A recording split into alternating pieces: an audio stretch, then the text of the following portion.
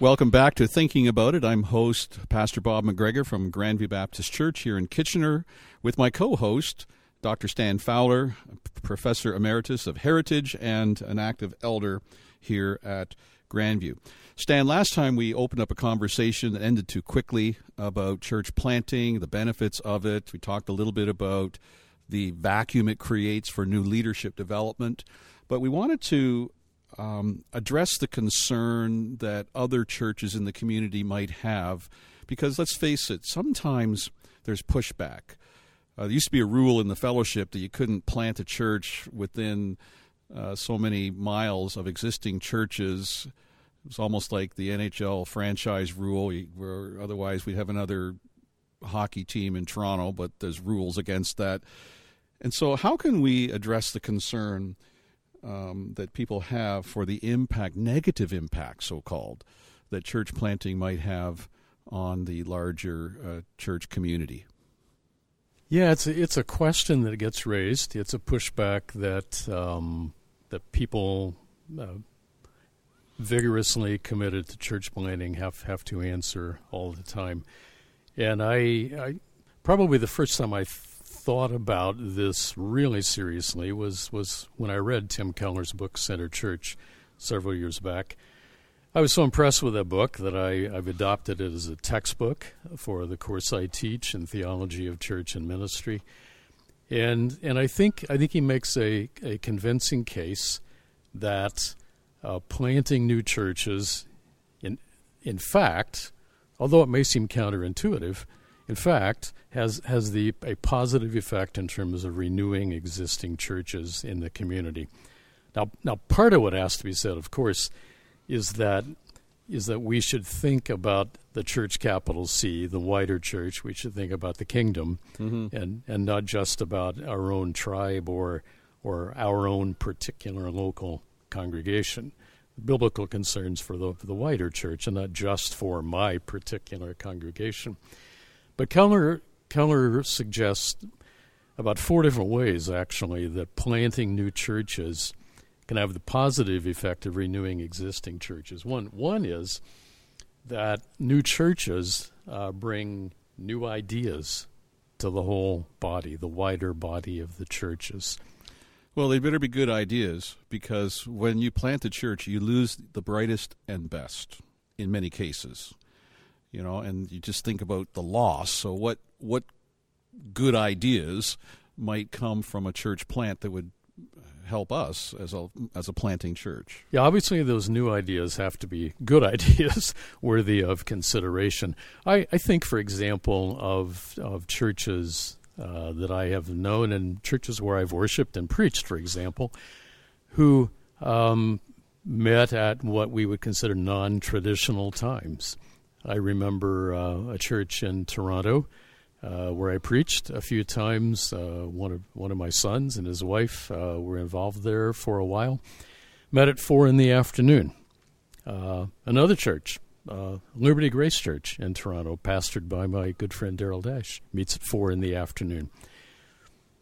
Now some of us, we grew up thinking that the New Testament says the church meets at 9:45 on Sunday for Sunday school and 11 a.m. for corporate worship.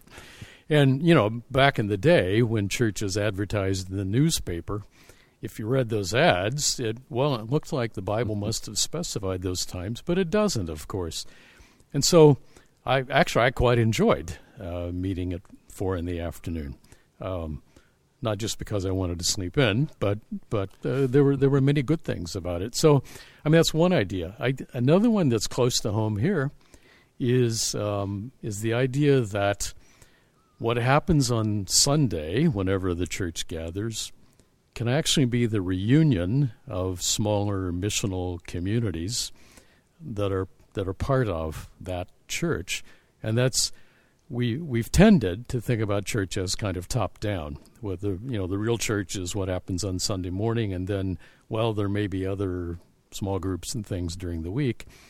But one of the new ideas is you could think about it from the bottom up, and that's an idea, of course, that in fact is taking root here as we think about a church plant. Mm-hmm. So, as Keller puts it, new churches are kind of like the research and development arm of the wider church. Yeah, just so that people know what you're saying, and you said it well, but sometimes just let me just get it right here. This bottom up means that the church begins in missional communities, and that's what we're doing here at Grandview. Our church plant has already started, but the gathering on the Lord's Day will be once a month, and it'll be in the evenings for a while. So this is just something that a church plant allows us to do. We couldn't think about that here. And another thing with these this church planting is that there's a lot of eating going on. They look at eating as not an incidental part of their gathering, but it's how they develop community. I think that's a great idea, and it's come from these smaller gatherings where they can logistically do it, but it adds substance to the value of fellowship and relationships. Yeah, there are a lot of creative new ideas, different ways to be the church in the community, different ways to build up one another and to reach out to others that we couldn't just easily, suddenly put in place here at Grandview in the established church. But there are things we can learn from new churches. Now, it's not only new ideas. Keller points out that those new churches also are a way of developing new creative leaders who serve not only those new congregations, but become leaders in the wider church as well. That's because in a new church, well, you have to have new leaders. Yeah. And some people are going to get a chance to get their feet wet in ministry in a way that would be difficult. Do you think that might be frightening for some people? Because are you saying, "Oh, you'll do. You're all we have. You'll do." Are we saying that, or are we? No, I think it's a case of saying if we recognize probably younger leaders with ability now and with what appears to be great potential, we can't just immediately make them part of the paid staff at Grandview Church. We can't just immediately make all of those part of the elder team. Mm-hmm. But they deserve the chance to serve with the gifts that we've recognized in them. Mm-hmm. And planning a new church provides the context for them to actually begin leading in ministry. There's some people who've been coming to Grandview lately from different experiences, and some of them are coming from a dysfunctional church where leadership wasn't developed. There was kind of a dictator, they would say, and it just pushed away leadership. But it's a church that started independently. I think the benefit, and we looked at this last week, of churches starting churches is that, like here at Grandview, when we're starting a church, we're addressing leadership. We're not just sending someone out, say, good luck, grab who you can. But we're trying to transition, identifying leaders and training them so that when the church is independent, it's not going to be a desperate search for leadership. But we're forced to do that. We're thinking about that because we are planting a church. Stan, another thing that Keller talks about is that new churches challenge other churches to self-examination. What do you think of that?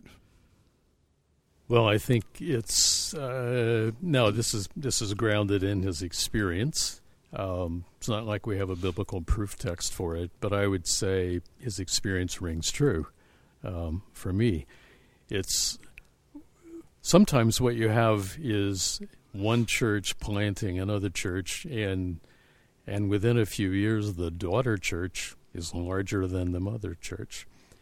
And so that causes the mother church to ask, well, maybe there are more fruitful ways to serve here than have been true in the past. Other churches look on. I mean, other churches in the wider community look on when new churches begin, and if they see something significant happening there, they take note. They especially take note, of course, if some of their members become a part of that new church because they are quite excited about what's happening there, and that means the church from which those members left, well, they can go one of two directions. They can either have a pity party, they can lament the fact that they're losing people to another church, or they can stop and ask, do we need to take a fresh look at who we are and how we do ministry here? Do you think that's what Paul meant when he said provoked to jealousy? The May well be. Jewish church, because I do resonate with some of that. You see these guys are doing really well and say, man, why can't that happen? What's going on? And it forces me to ask that question. And I think that there have been innovations in my own ministry that have come to me from guys that are right outside the box. And you hear people talk about how blessed they are at this particular church. And you don't want to just copy things, but you've got to really ask the questions that you wouldn't be asking if that wasn't happening. Oh, I think clearly that's true. Now, the other thing, the fourth thing that Keller mentions about renewal benefits of planting new churches is a fascinating one. When he says planting new churches actually can be an evangelistic feeder to other churches in the community. And I think experience verifies this as well. Some of these new people who are reached with the gospel by those new churches become part of the new church. Over time, for a variety of reasons, may say, wow, it's a lot of tumult here and all kinds of stuff happening.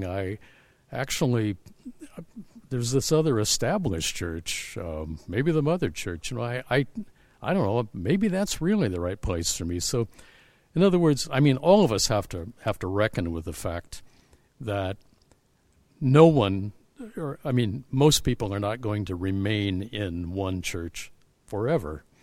And for good reasons. They may become part of another congregation. So some of these new people reached by the new churches may ultimately make their way back to the mother church and other existing churches and renew them. Although as a church planter, I wouldn't set out as my goal to be a feeder church, so no one would remain with me. I'm just kind of a entry-level kind of a thing. But it is something that happens. Well, it's not a goal, but it's an effect.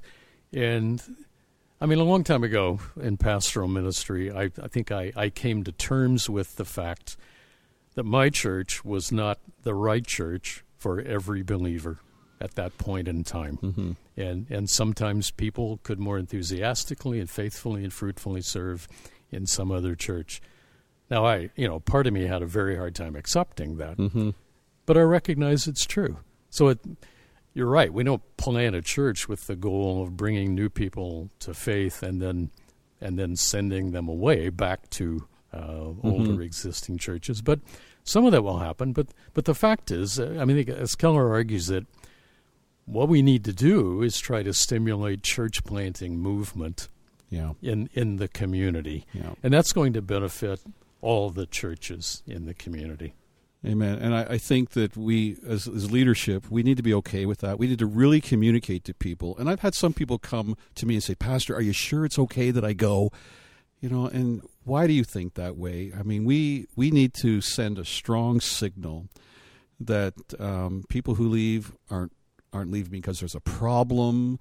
They're not leaving under the table, but they're leaving because it's part of our vision for reaching our city, and we can't be selfish. Trying to build this empire unto ourselves, but we really need to check our own attitudes and our own hearts and to have the bigger picture in mind. And I think every leader needs to reckon with that, to be concerned about the greater good of the body of Christ. I think I can say amen to that. Yeah, it's a lot of, and that's another thing about we're forced to check our own attitudes when we see this thing happen. So it's all good. I can't think of a downside to church planting, and it's biblical. Our experience shows that it's good. It renews churches, and we can talk more about that, but we are running out of time again. This has been a great conversation. We may continue it more, but I want to thank you for listening to our podcast, thinking about it. If you have a network of friends that are interested in these conversations, by all means, give them the link. We'd love to grow our audience. For thinking about it, Bob McGregor from Grandview and Stan Fowler from Heritage and Grandview. Thanks for listening.